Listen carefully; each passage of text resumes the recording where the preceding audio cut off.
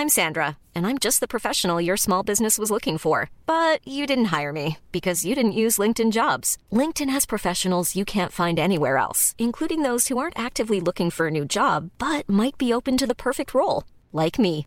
In a given month, over 70% of LinkedIn users don't visit other leading job sites. So if you're not looking on LinkedIn, you'll miss out on great candidates like Sandra. Start hiring professionals like a professional. Post your free job on linkedin.com/people today. Hey, I'm Ryan Reynolds. Recently, I asked Mint Mobile's legal team if big wireless companies are allowed to raise prices due to inflation. They said yes. And then when I asked if raising prices technically violates those onerous two-year contracts, they said, "What the f*** are you talking about, you insane Hollywood ass?" So to recap, we're cutting the price of Mint Unlimited from $30 a month to just $15 a month. Give it a try at mintmobile.com/switch. $45 up front for 3 months plus taxes and fees. Promo rate for new customers for limited time. Unlimited more than 40 gigabytes per month. Slows full terms at mintmobile.com.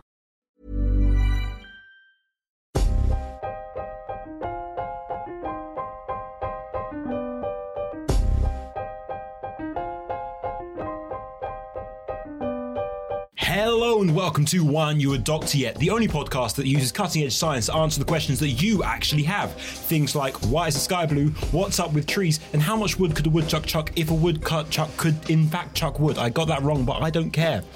On my left, I have Oz Ismail. Oz is a PhD student in neuroimaging and dementia, a Tinder aficionado, and is a compendium of awkward sexual advice. On my right, as always, I've got Suhail Patel. Suhail is an amazing journalist. He makes incredible videos for the BBC, and he's learning a lot more about science. And you know it, we know it, she's here. We've got Hannah Ayub. Hannah is an amazing artist, a creative producer, and is the only person I know who is allergic to hypoallergenic dogs.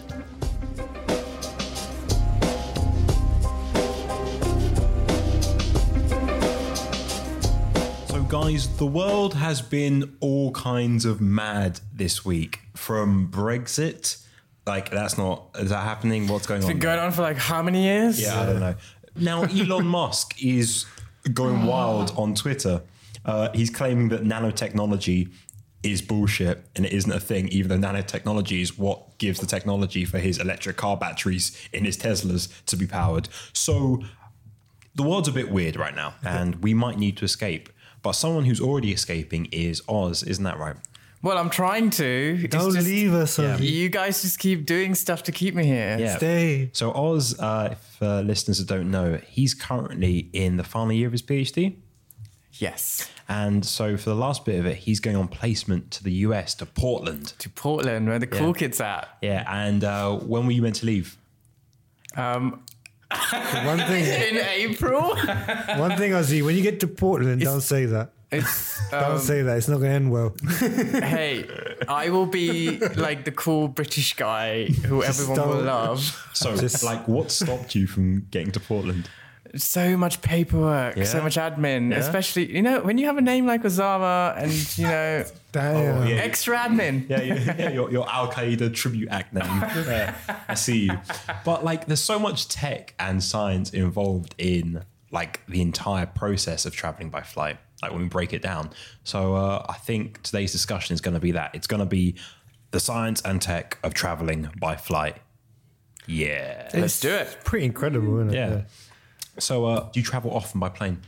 Yes. Yeah? Although I haven't been on a plane in over a year, which feels really weird for me. Yeah? I'm getting this weird restless feeling. So where do you normally go?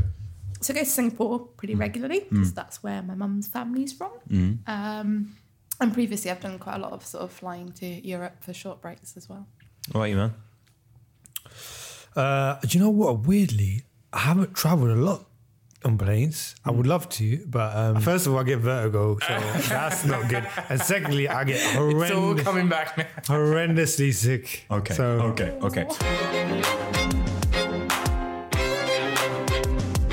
So first thing you've got to do is buying your tickets. And that can be so annoying right now, right? Thing is, it's so much easier now. You say it's annoying, right? Listen, I remember coming to the UK on a paper ticket book. Fuck off, Paddington. It's like back I in came here with a 1922. suitcase, a box, and a paper ticket book. Okay. Oh my god, why are you my dad? This is when TV was still black and white. This is actually a true story. He's part of the Windrush. Did you have a sign around your neck saying, please take care of this bear? No, but my dad did have to sign a letter saying that he would take full responsibility for me because I was underage when I came here. Did you get into jaunty escapades with your foster family? No, I didn't have a foster family. You have French tea for marmalade. No, none of these things happened. Fuck off, Paddington. But, so you're actually telling me that you come here through paper tickets? I don't remember those at all. Yeah, so basically you used to get a little booklet, and the booklet had several vouchers with like an electronic magnetic strip on it. Oh shit. So all your information would be stored on that little magnetic strip. Yeah. But before that, before my time, there didn't used to be a magnetic strip. So basically it goes... we just had the railway, innit? I mean, yeah. And hot air balloons. I don't know, because I wasn't born then. Was there a before your time? Yes, there was. Oh wait, so was that before or after the Industrial Revolution? I don't remember because I'm so old. Before or after the dinosaurs? Haha, ours is old. Listen, kids. I am telling you to respect your elders, okay? All the cultures you come from, that's a thing. Respect your elders. You're a beautiful young man, Oz. Thank you. Okay, so we've got... so you're talking about these paper tickets, yeah? But right now, we don't have to do any of that because you can just buy stuff on your app. Right, exactly. So now everything is electronic. So all you need is just your ticket number and all your information is stored electronically. And the actual reason this happened was because turns out it was just to reduce cost. It wasn't actually to save paper. Mm-hmm. Just the IATA, who regulate basically all air travel, they decided a long time ago that paper tickets were just not cost effective anymore. I don't know what IATA stands for, so I'm going to assume International Air Travel Association. That's a pretty fucking good guess. That's pretty much it, yeah. Master of the acronym. We bow before you, it's Alex. Context. Yeah, GCHQ, where you at?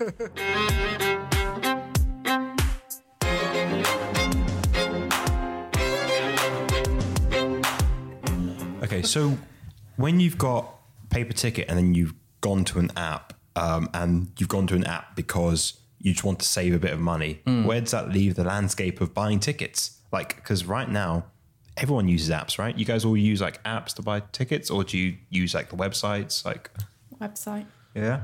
Do you know what websites are the best way, innit? You got so many great comparison sites and Yeah, but the thing is, the problem with using websites, don't they like, the more you search for stuff on a website, because it saves that information, right? Yeah. So, Okay. So you've got to clear your like cache, like clear the cookies, because it uses this thing called dynamic pricing. So instead of like, you know, if you refresh your browser a million times a second, that's not going to make the price go down like some people think. But doesn't it drive it up because they know that there's demand for that flight? Yeah, they're like, oh, lots of people are looking at this flight. We can actually put the prices up, which is why if you clear your cookies or look at an incognito window, that's a lot better. So you should definitely like clear the cookies. So those are like the bits of information that's stored in your computer every time you access a website. So deleting those effectively deletes the fact that you have searched for this flight, and you'll get a better price. And that applies to car insurance and lots of other things as well, because they all use dynamic pricing. Wow. But that's crazy, isn't it? That they can just do that. Like, surely, how is that not regulated still? Given that so many people fly now, because flying used to be a thing that only rich people did, right? And now everybody flies. Like, it's become accessible to everybody. How is it not more regulated? Do you know what I mean? Well, interestingly, in economics, you call that price discrimination. So it's like the theory of how you charge different people different prices, meant to be like the best like version of the market, because you charge people who can afford more, people who can afford less. But the way you're describing it doesn't actually work quite like that. It's like It's charging people who really want a flight. yeah, but that's more demand and supply, isn't it? That's more traditional economics, which is like, you know, there's high demand for something. There's a finite amount of like seats on the plane. So naturally, if they think they can charge more, if there's more value to it, then they'll charge more. There's high demand, but also I'm poor. So, like, okay, so let's say that you've bought your ticket, right? Right now, we're going to use Oz's trip to Portland as an example. So, Oz, we finally got your ticket to Portland, yeah? It's great. And then you go to the airport, and then it comes to checking in. So, when you guys go to airports and you're going for an international flight, how much time do you give yourselves? 3 hours minimum. Agreed. 17 minutes. No, really? How much You've time? missed your flight already. Like, How much time do you give yourself? Nah, 3 hours, and I'm not an idiot. Exactly. No. We are all people of color in here, okay? This has been ingrained into us, Right. I think, because I've seen people. My favorite brand of YouTube video currently is watching people going for international flights and being told they missed their flight. That's so sadistic. It's so funny. It's like, I've got 15 minutes left. No, you can't get through security in that time. gate is closed 15 minutes before. Let's say I show up 3 hours minimum. When I'm on the way out of like the UK, that always works.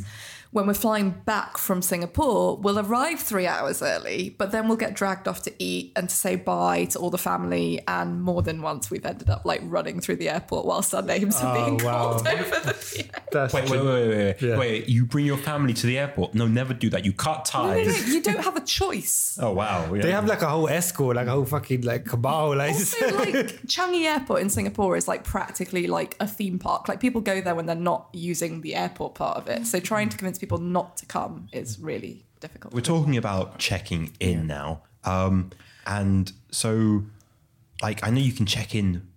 Sometimes you can do self-check-in.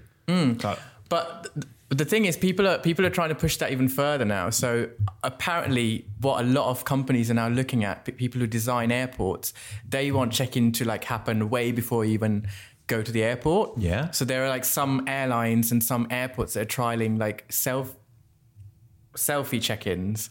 Wait, so, like, because right now you can sort of check in before you even get to the airport. Yeah, but you can't. You can check in, but you still have to like Check in. You still have to check in, Like, right? I do it for my dad whenever he goes back and forth to Ghana. Yeah. And I always put him on the seat nearest to the toilet. Because I'm passive aggressive, and two, I always give him a vegetarian meal just because I know he'll get annoyed. Oh no, you're the worst. Full child. I'm not. You're the worst. Yeah. those are my two favorite things on the plane. What can he What can he do? He's at 36,000 feet. Cabin pressure does stuff to you, man. And it's fine. So you're saying that we could actually check in using our face? Yeah. So what a lot of people, not a lot of people, a lot of airports and a lot of travel companies, what they want to do is make the queuing much less, because that's the thing that people hate the most is endless queues. I think we're a long way away from like security queues becoming any sort of quicker, because security is really essential. But there is one company that's actually trying to develop the future of airports, where they believe that there will be ways that you can be tracked from the moment you enter the airport. There will be information on every single person that they can track you, because what they say is 99% of passengers are clean. There's only a small fraction who are trying to do something dodgy or trying to take something dodgy on a plane or smuggle stuff. So we're basically wasting time at the airports, like screening all these people. Usually it's like us to get screened, whatever. No, it's true. No, because I get screened all the time. It's Same. fucking annoying. You said that like security queues aren't going to get any shorter because it's really important. But quite a lot of research has shown that all the security we actually see and all the hassle is just security theatre. So it's not actually doing anything. That anything that might prevent things is happening behind the scenes. So that's a very good point, because basically, people know that there's security checks. People aren't gonna like deliberately take something on, right? So that if they're gonna do something, they're gonna put it in their hold luggage. But hold luggage goes through so much more screening in the bowels of the airport. Yeah. I didn't know that. I genuinely thought you could just put all matter of dumb stuff in your bag. No, it goes through so much. At the moment, so you mean you drop it on the belt, you see it go through that curtain, and you think it's gone to your plane? No, it goes through so much before it actually hits the plane. Really? And it gets like a thorough like screening before they actually let you on the plane. And you don't know that because your bags have always made it probably. Yeah. But, people, if people put something on there, it's going to get stopped and it's going to get intercepted. Why are you looking at me when you say that? I'm not smuggling anything. Alex knows that his bag's always reached, but on the other hand... Listen, that was one time... like your bag's lost your luggage when you're going to, was it Longyearbyen? Yeah, Longyearbyen. Yeah, so when you're they lost our luggage. Yeah, lost your luggage. They lost it. Air quotes. And all my... Now listen, I'll never smuggle anything like that. So the thing is, this company that's developing the future of airports, they believe that in the future, that's how people will get tracked or security screened, is we'll have information already. So from the moment you enter, there'll be so many different technologies that will be tracking every single person from the point they enter the airport all the way through check-in to the gate. Wow. And in terms of like getting to the gate, there are already several airports, including like Changi Airport in Singapore. They're trialing using biometrics to actually enter the plane as well. Because at the moment, when you get to the gate, most airports, you have to still, once again, show your passport and boarding card. They look at you, they look at your passport, they make sure that you're the same person before they let you on. Yeah. So you do all that. And you're saying that this biometric method, it could just mean you use your body as a... Basically, the future of airports is you basically use you scan your face into this app and you scan your passport. It will match the biometrics on there. Then you get to check in. There'll be another camera scanning your face. It'll print your luggage tags for you because like check-in is pretty much already pretty automated and you can do bag drop and everything yourself. There's usually someone there to help you, right? But in the future, it's going to be, you won't have to interact with anybody. You just go through the whole process so smoothly up until you hit the gate. Oh my God. In theory, you're saying that if I get a good seat on the plane and decent flight attendants, it means the only person I'd have to interact with is the person at the gate. Not even at the gate, because the gate will also scan your biometrics. So the person on the plane. On the plane, the person who welcomes you on board will be the first person you have to interact with. Oh my God.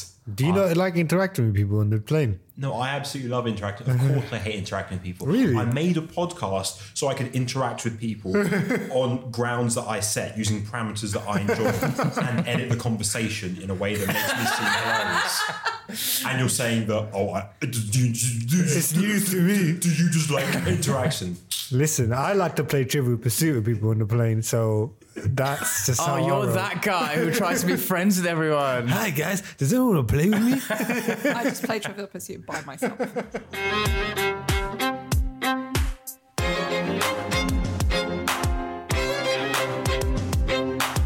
You have to take off your shoes when you're going through security. You've got the X-ray machines that you put your bags through, and you've got the metal detector you got to walk through, which I always forget to take my belt off for. I know I'm the worst. But you should know by now. I know. They already can spot us from a distance, okay? I always try not to wear an underwire bra and then I forget and can't take that off. Yeah, so do you go over there and get patted down? Yeah. Yeah. I have the same problem. Yeah, so... What's best is if you're travelling like through Dubai airport and you literally have to get taken off to be like patted down a separate area where only women are. It's like girls' toilets, which are always well nice, and then you come to the boys' toilets, and it's like I've always been treated pretty well, but I know not everyone is. Yes. Hey, listen, I'll tell you what happened to me in Spain, okay? I got pulled aside and then they were like, they checked everything and then they got this swab and they started like swabbing me, including my crotch. And I was like, what the fuck are you trying to like test for on my crotch over my jeans? This is not even an STD test. Oh, really? Like, yeah, I was like, damn. I was like, are you sure you're in the right place? You might be in a doctor's. They did that to me my first time. But the funniest thing is like there was this old white couple in front of me and we were going through security and I like they got chatting. So I was like, just watch as I get separated from the group to get checked. And they nervously laughed. They were like, ha, ha, ha. And then as they were swapping me down, I was like, told ya, look, it's happening. And they were so uncomfortable. It's like, this is prejudice in action, damn it. That's right, we got to understand that every member of this podcast likes to make white people uncomfortable.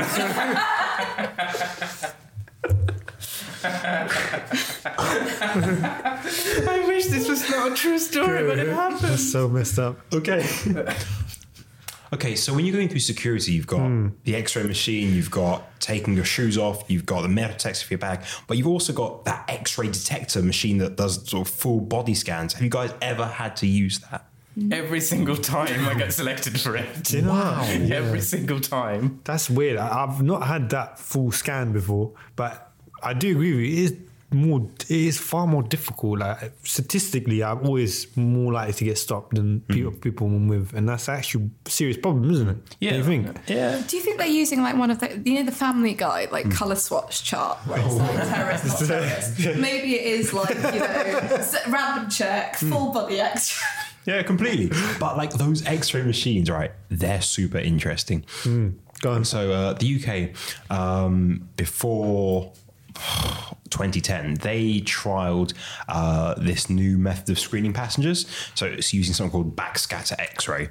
And what it does is it actually allows people who are in there to have this 360 degree view. So you can see like under the clothes as well as like skin and bones. So you can get like full on levels to this. Wow. Oh, wow. But what was really interesting, because in 2010, civil rights groups successfully argued here in the UK that body scanning of children contravened the law to relating to child pornography. Okay, yeah. Because that X-ray image would be creating under the clothes image of a child. Absolutely. Also, how long do they store these images? I don't know. Don't know. Because that's another point, isn't it? That it's something that you have to do, right? But I don't know how many of my images would be stored. Listen, if you want to see my naked body, all you got to do is just ask. Okay, cool. But I've got to move on, otherwise we'll never get there. So these were then switched out. So this backscatter X-ray machine was switched out for millimeter wave. So the millimeter wave scanners are different, because they show any hidden items without actually showing the body of the passenger, which makes them, I don't know, a bit better in terms of civil rights. Right. Because it doesn't show your naked body. So that sounds like a good balance, like security as well as... Yeah. And I mean, even when it comes to the safety on like backscatter X-rays, there's so much disagreement on whether or not using it is safe, whether or not people, who have this done repeatedly suffer any detriment. It's really good the scanners they use now aren't these backscatter X-ray ones. I mean, the one time I had a good experience, right? I was in the queue, security, Wretch 32 was in front of me, and my friend was with me, he's like, that's Wretch 32. Like, what? That's Wretch 32. And I looked, it was Wretch 32 and his entourage, like they were all going on holiday somewhere. Oh, I'm so impressed. My only one is that after security in the check-in lounge when I was going to Ghana, I was flying via Morocco, and I saw Action Bronson. He was on the plane with me. Rapper. Okay, I'm honestly surprised that you know who Reg 32 is. You don't know who Action Bronson is. Sounds a lot like Ghostface Killer. Has a show on Vice where he talks about food. I will look him up.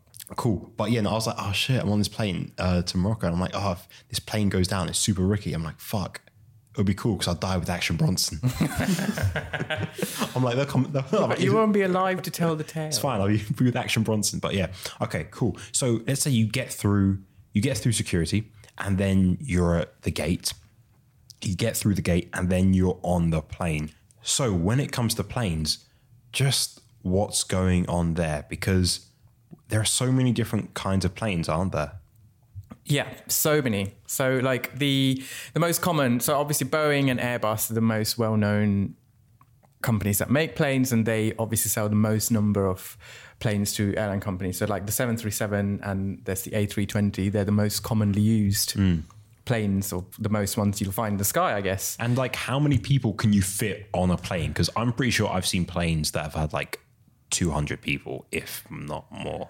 On average, yeah. Yeah. But now you can get those giant ones, can't you? Those double-decker A380s. A380s. Yeah. Which can hold apparently up to 800 passengers. Why would you want that? It's crazy. They're amazing. But They're why? so cool. They're so giant. The problem is you fly on one of those and then it takes ages to get your bag because there's fucking 800 bags on the plane. We'll talk about bags later.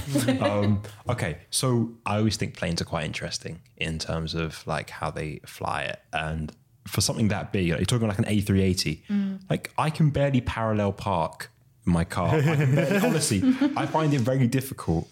So how do pilots fly something that big? I mean, it's nuts, isn't it? Like, isn't this all air traffic control's job? Because there's so many. Have you guys seen that map that someone made once of the planes that are over London? Yeah. So many. Like, so quickly you can't see London anymore because it gets coloured in by all the routes. Yeah, but that's one of my favorite things is going on to like Flight Scanner or like seeing all those websites that you can see the real-time maps of planes that are flying. And it's really interesting that all of that is done basically by having a series of air traffic control towers. So like how it works is that you've got air traffic control towers in each sector. They control a different sector of airspace. And when a plane passes through each sector, they get handed on to like the next controller. So you get like this, So they like tag in and tag out. Yeah, basically. it's like tag in, tag out, tag in, like a relay race. Except that the baton is 200 to 800 people.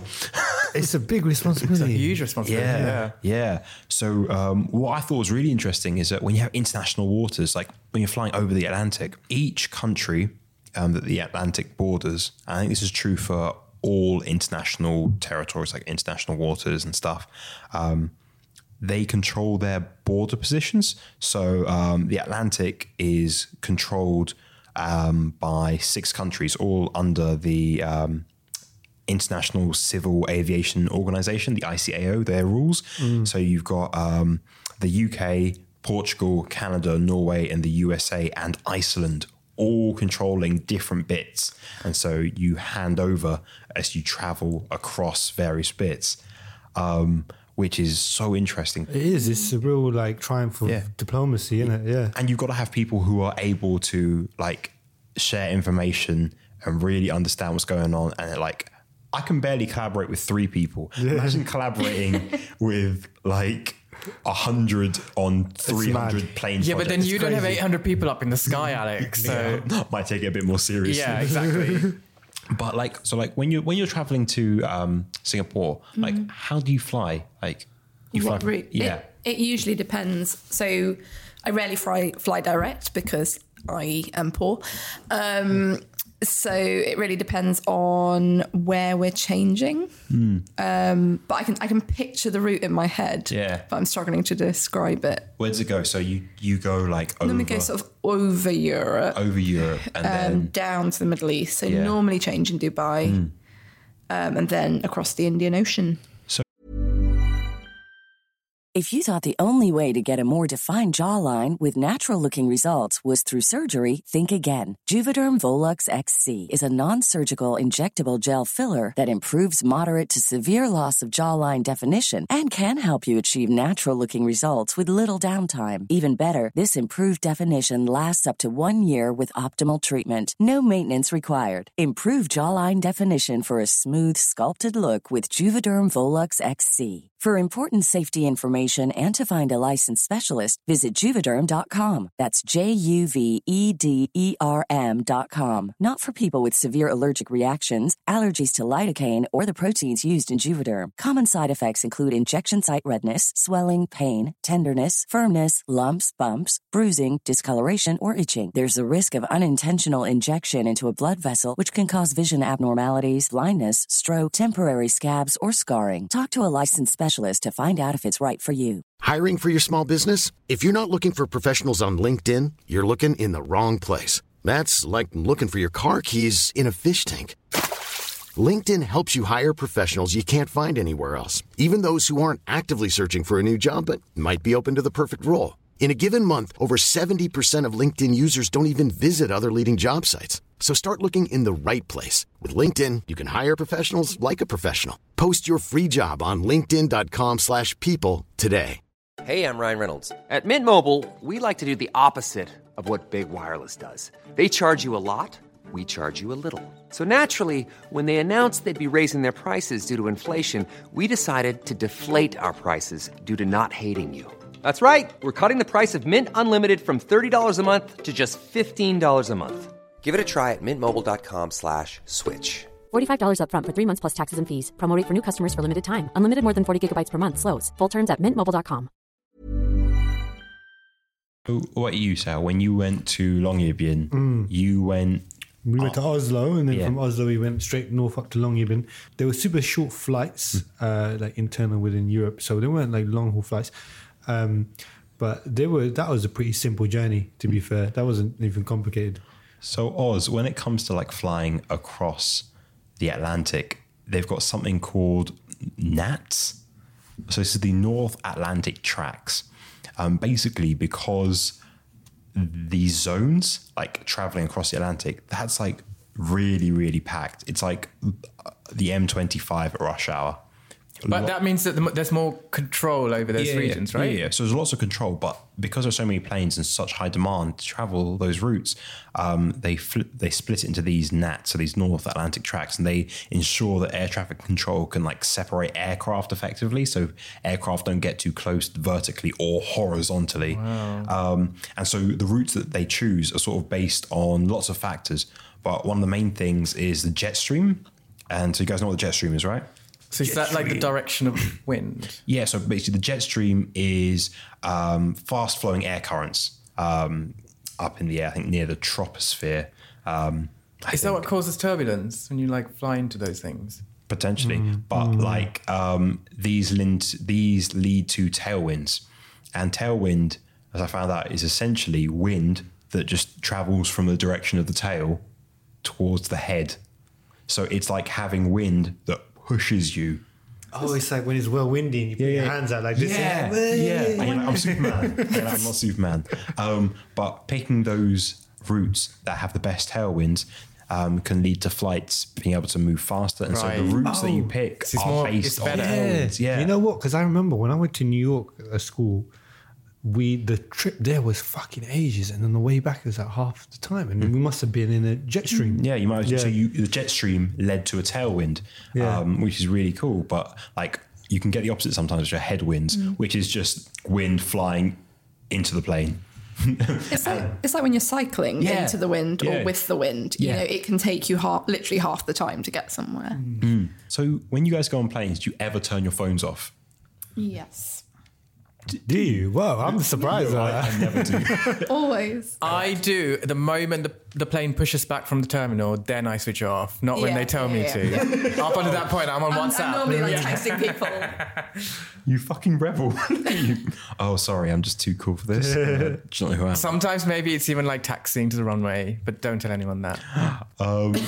Yeah, no, I never turn mine off. But like, why do we need to turn it off? That's a really good question. I'm really skeptical. Do you know what? This is a very good question. So basically, because like all your devices will be giving out sort of electromagnetic waves of different frequencies, this in theory can interfere with the equipment on a plane that is also using similar frequencies. So what, like your actual phone signal and like Wi-Fi and Bluetooth, like exactly. all of that? You know, every device has like all these different types of methods of communication, right? Because it can potentially interfere with those signals. That's why they tell you to switch it off. Right?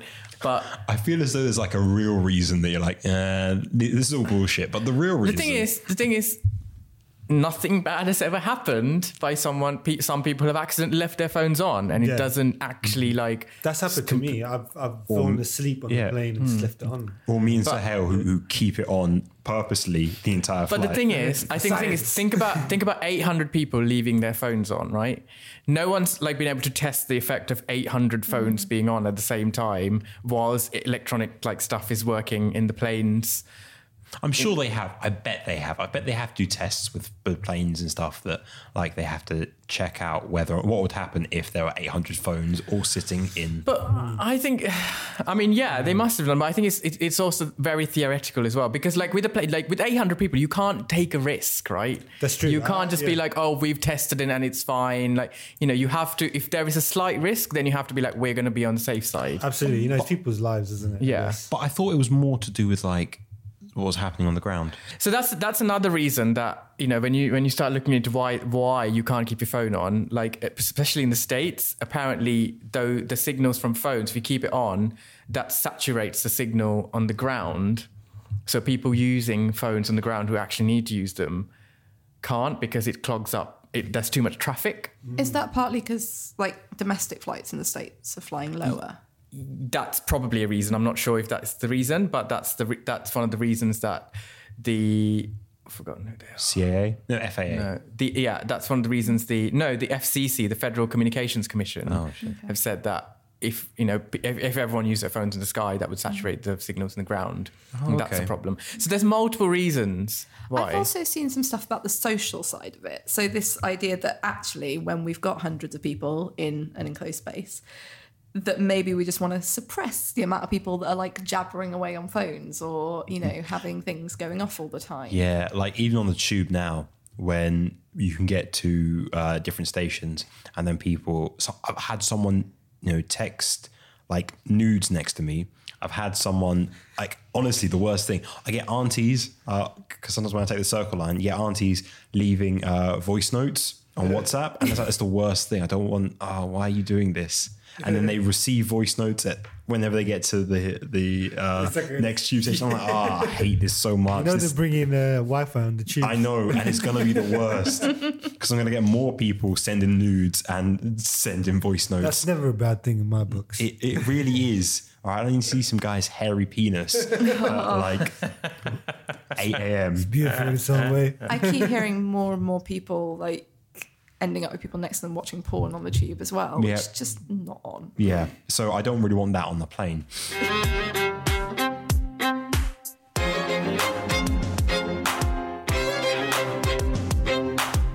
Cruising altitude for lots of planes is about 36,000 to 40,000 feet. Mm-hmm.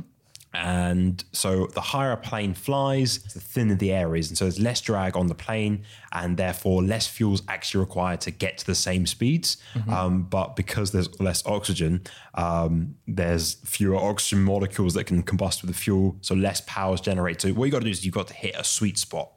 And so when you're with different planes have different sweet spots depending on like the aircraft itself, the weight, the atmospheric conditions, like the flight route, the flight conditions, and aircraft flight duration. So you've got lots of people who work as airline dispatchers, and they like basically do all the checks and balances. So much maths. So much. So much maths to okay like the ideal conditions. And to make sure that the plane can actually get from point A to point B. And then that gets okayed by air traffic control, who like route the planes through specific routes, which can then be changed depending on weather. So there's so much to think about, like when you think about planes going up to a cruising altitude and then you being able to get up and go to the loo. It's nuts, isn't it? Yeah. Like we just get on with stuff. So much else is happening in the background. Do you guys ever feel weird on planes? I feel weird all the time. No, like, do you get? Because like on planes, I feel restless, and my legs feel like I don't know, achy sometimes. I guess. Well, that's because the planes do change your physiology a little bit. Yeah. Because like I know, Sahel, you get properly ill. I get properly ill. Really like get out of the plane, everyone. It's like that type of ill. What about you, Hannah? I really struggle with takeoff and landing, but I'm absolutely fine in the middle, which is actually why I prefer long haul flights, because at least there's, you know, a chunk of time between those two periods of extreme pain. So I guess there's a lot happening in those different phases, aren't there? Because generally, so as you're taking off, they start to pressurize the cabin. We talked about this in the previous episode with Anna Pajajski, Yes. where she was talking about planes that could potentially use smart materials and be based on like Leonardo da Vinci's designs and like really be inspired by nature to make a smarter plane. But like the body does some weird things when you're in planes. Like it gets really, really dry. You get different altitudes. What's that lead to? Yeah, so basically, because when you're flying that high, the air's so thin that humans can't physiologically cope above, I think, 10,000 feet above sea level, right? So the cabin is allocated a certain altitude, a cabin altitude. So what that means is that's the amount of pressure that's equivalent to sea level pressure, basically, right? So in the cabin, even though we're at 35,000 feet, the cabin pressure is around 8,000 to 6,000 feet, I think. Okay. So that depends. So obviously, the higher you go, the worse you're going to feel because it's more unnatural because you're further away from sea level. If that makes sense, that makes sense. right? Yeah. So there's a lot of plane manufacturers do research into this to actually get the right conditions in a cabin, and they also the more recent advancements in making planes, what they do is they use these composite materials. In the future, they're going to start using more and more of this material called carbon fiber reinforced polymer, which is basically a very light fiber reinforced plastic which contains carbon fibers, right? That means that they can make the body of the plane a lot stronger, which means that they can play around with the cabin pressure, basically. Okay. So the inside pressure of the cabin can be brought down slightly, which means that your body will not be straining as much to cope with the amount of artificial like conditions that the plane puts you under. Because the plane is a lot stronger, it means that the difference between the outside pressure and the inside pressure can be like a lot different. Yes. So it can take that. Like one of those things that goes right to the bottom of the ocean. Where you like when they were looking for the Titanic and stuff, that was made out of super strong stuff. And it was okay because all it had to do was drop to the bottom of the ocean. Yeah. It didn't have to fly. Cool. So but when we're on the plane and stuff, like do you guys actually eat plane food? I actually really like plane food. Right. We're going to discount everything Hannah says. So, Hale, do you actually like plane food? I like all food equally without prejudice. Because on the planes, like our taste buds, they don't work properly. Yeah, this is true. I've heard of this. Yeah, again, it's to do with cabin pressure because the plane is because it's so dehydrating being inside the plane, right? And this is again to do with the cabin pressure as well as the fact that the air that is circulating around is just repeatedly filtered. So it's a very dry air that you have inside the cabin. That then dries out sort of your nasal passages, and this affects the way you can taste, right? And so that's why a lot of people experience this like awful taste when they taste food on the plane. And allegedly, like this is compensated for. There's a lot of science that goes into the food prep of plane food so that they can enhance flavors. And also typically a lot of airlines will serve quite like flavorsome food. To make up for the fact that it doesn't actually have flavor. Right, yeah. So what if you eat that food on the ground and is it going to be like really very good question. I've never tried. We're going to try that. That's what we're going to do. We're going to go on eBay and we're going to find the people who cater for planes. Can I have your 3-week-old sandwich, please? Charles might have just explained why I like plane food. Because my entire basically nasal system doesn't really function properly anyway. So for people who are new to this podcast, Hannah has a body that doesn't think she should survive. Her brain and her body are at constant war. So basically the entire system in your head that is meant to like account for changes in pressure doesn't really work in me. So you're basically allergic to flying as well. I'm allergic to everything. We've established. It's like that scene in in The Simpsons where Mr. Burns has all the diseases and he pushes them through the door. It's like, and this is what your body's like. So I'm invincible. Invincible. No. A slight breeze could invincible. I hear what I want to hear.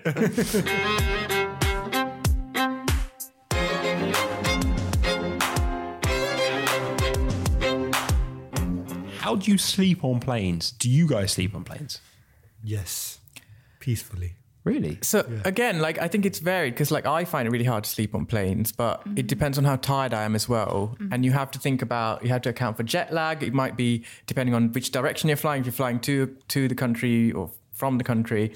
I once slept through, like flying to Ghana, I slept through turbulence over the Sahara so bad that like all the luggage started coming out of there.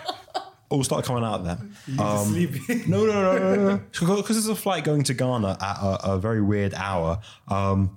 Like it was just aunties everywhere. Like real people. Someone started leading a prayer circle. Like generally thought that was it. Some guy started praying. Like everything went bad. I slept through. And also there was a guy being deported. And he was 3 rows in front of me. And so he was cuffed to the chair and the 2 people next to him. And he was going on a wild one. And so my mom told me about this afterwards. She's like, how did you sleep through that? I'm actually really jealous that you managed to sleep through that. I've just got a vision of you, just like things like just like slow-mo, like just craziness around you. You're just like peacefully sleeping. Yeah, completely. Yeah, I can sleep through anything. The plane's gonna crash! So when the plane landed, all right, like I don't know if you guys have this, but the applause was monumental. Just like, very good. That man did his job. They were applauding your nap, bro. That's what they were doing. That's it. Okay, so what are planes doing to help people fall asleep? So planes don't help people fall asleep at all, given like the fact that you're at a weird pressure, you're dehydrated, and also engine noise. It's like if you're traveling on an old make of a plane, it's very loud. Or if you're traveling in a small plane, right? So there are things that the newer planes they are changing to make this better. So for example, like those Airbus A380s, they actually in the design of the body they do things to dampen the sound in designing that body, so if you're in one of those planes, you don't actually hear that engine noise as much as if you're on a regular sort of old plane. But also, companies like Airbus and Boeing, they're also playing around with the lighting, because they've done this research where I think Boeing did this research where they put people on 2 different planes. They were exactly identical planes, but the space and the lighting was different in one. And the people who were on the plane that had better spacing and lighting came off much happier, and they thought that they had a better flight, the conditions were better, the food, like everything was better for them, simply because the atmosphere was better in their minds. I can totally believe that. Yeah. So this is what these companies are doing now. They're just playing around with the light and the spacing, and specifically, like in the past, they turn the lights off when they think that they want to turn the lights off. You go to sleep, then suddenly the lights will come on and they start serving meals. Right? A lot of airlines are now changing that. They're gradually increasing the lighting as they want people to wake up for mealtime. Then they use like warm tones for mealtime. And then they also try to match the lighting at the destination countries, so to match time zones. Interesting. I think that's really interesting. I know there's lots of other things. So there's things apart from blue light. You've got some airlines who are bringing in things like sleep pods that can be stored away in the hold and then come up when people want to sleep. And so it saves space, but gives people an actual nice sleeping environment. And so, even bring in like meeting lounges that way. So you're actually hiding office and infrastructure space under there. Yeah. So that allows planes to like become modular and change stuff up. Yeah, that's dope. Related to who's flying and what people need. Okay, let's say you've got to Portland, you've landed and everything's been great, but then you have to go through the hardest bit of your flight as Osama Ismail. Passport control. Hooray! Yay, discrimination. Okay, so right now, when we've got our e-passports, they have a chip in there, right? So that's sort of with the biometric passports, they have a chip. Yeah. And you can sometimes scan them. Yeah. And that has your face. So the UK biometric passports in the chip, they store your facial biometrics. Yeah, so it analyzes all the characteristics of your face, like through this digital video camera, and then it measures like your overall facial structure, like distance between your eyes and jaw edges and mouth. Like, you know, if you ever wanted to put your face inside a video game, when it makes you like do that, no, just me. Okay, I've done that. Yeah. Like, I've always wanted to see what I'd look like as a football manager. I could have said football manager, innit? But it does. It has all that data. And then it's compared against you when you stand next to the passport control. So that facial data and, you know, sometimes fingerprint data stored in the passport, and then it gets compared against you, bedraggled, coming off a plane, just like affected by cabin pressure. Yep. It's funny, the first time I actually had to use my biometric passport, I was going through the e-gates and it wouldn't recognize me. I was like, what? This camera is racist. Like, clearly it's because I'm dark, right? No, I was just wearing my hat and my glasses. And they were like, take off your hat. It's like, damn it, this discrimination. Yeah, I'm like, quick to jump on the discrimination. No, it's just me, sorry. That's actually happened to me though. I've been standing in an airport. We've been skiing, right, with a bunch of my white friends, right? And I was only like ethnic minority, yeah.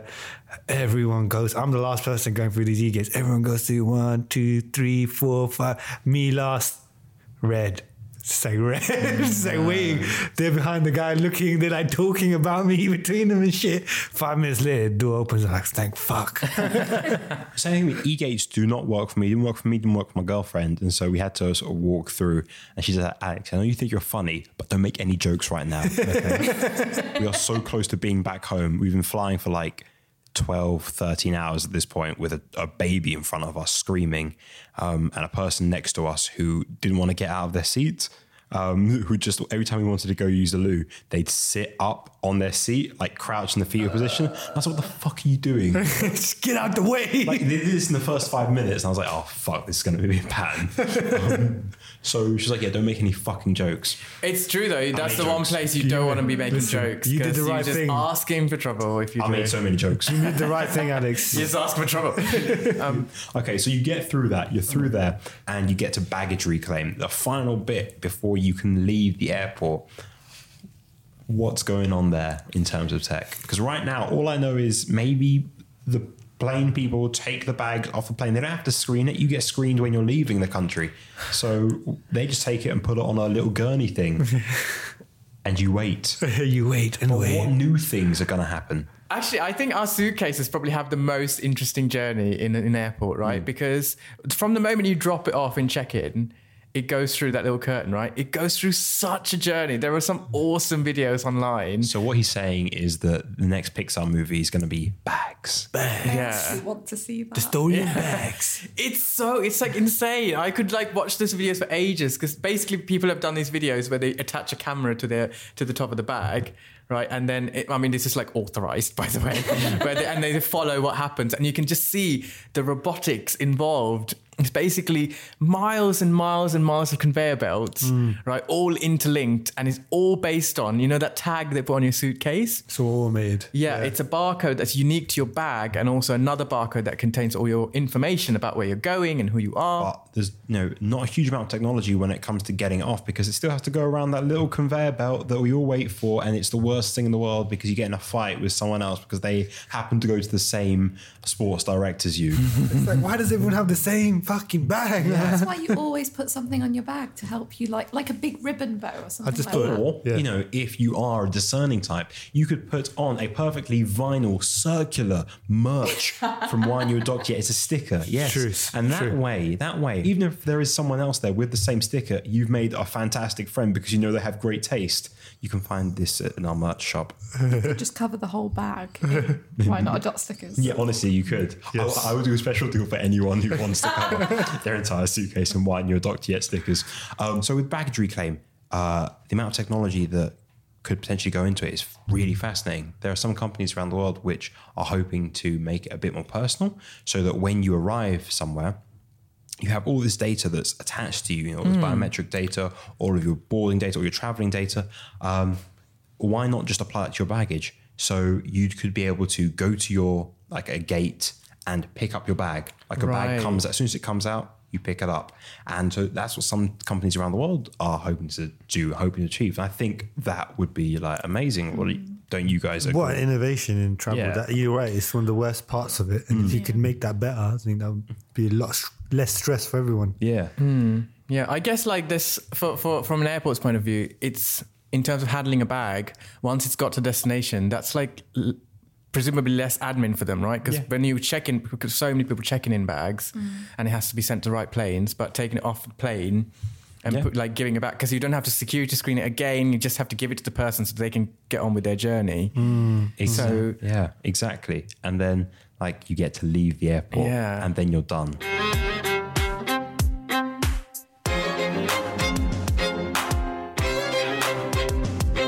So Oz, with all of this in mind, are you hoping that your flight to Portland is going to be smooth? Are you looking forward to it? Hey, as a seasoned traveller and now with all this mad knowledge on flying, I think I'm going to have a great time flying to Portland. Listen, we're all coming with you, bruv. Yeah. Why not? I don't go to Portland. It's great. You open up your bag and it's just like sales. Hi. Bag covered in Why Not Doc stickers. So, guys, we have come to the end of the podcast. I actually feel that sadness I feel when I come back from holiday. I feel like I've been on holiday on this podcast. I really want to go on holiday now. that tells us the difference between how much I enjoy this and how much Hannah's enjoying this right now. That's you guys. You guys did this to her. We love you, Hannah.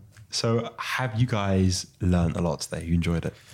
Do you know what? I've learned a lot. It's fascinating. Yeah. I've loved it. Yeah? Oz, are you actually going to be able to go to Portland? Hey, if I don't, we just keep talking. At least you've got this knowledge. I've got the knowledge. Yeah. I've enjoyed it immensely. As always, I've been Alex Lathbridge. I've been joined by Hannah, Sahel, and Oz. See you later. So, Bye. And this has been Why Aren't You a Doctor Yet? Peace. So you might be thinking, oh my god, how do I hear more about this amazing podcast that combines humour, entertainment, pop culture, and cutting edge science? Or you might be thinking, oh wow, these guys are geniuses and I have questions that only they can answer. Or you might be thinking, oh wow, these guys aren't even real doctors and I know way more about science than them and I want them to know this, so how do I let them know this as quickly as possible? So what you've got to do for us right now is leave us an iTunes review. I know you hear it everywhere, but it's super important because we want that sweet internet validation. Or you can send us your questions or comments by email. It's at whynotdoc@gmail.com. And if you want to stay up to date with what we're doing, you can go by social media. It's at whynotadoc on Facebook, Instagram, and Twitter. Remember, iTunes review, follow us on social media, annoy us by email. Thanks.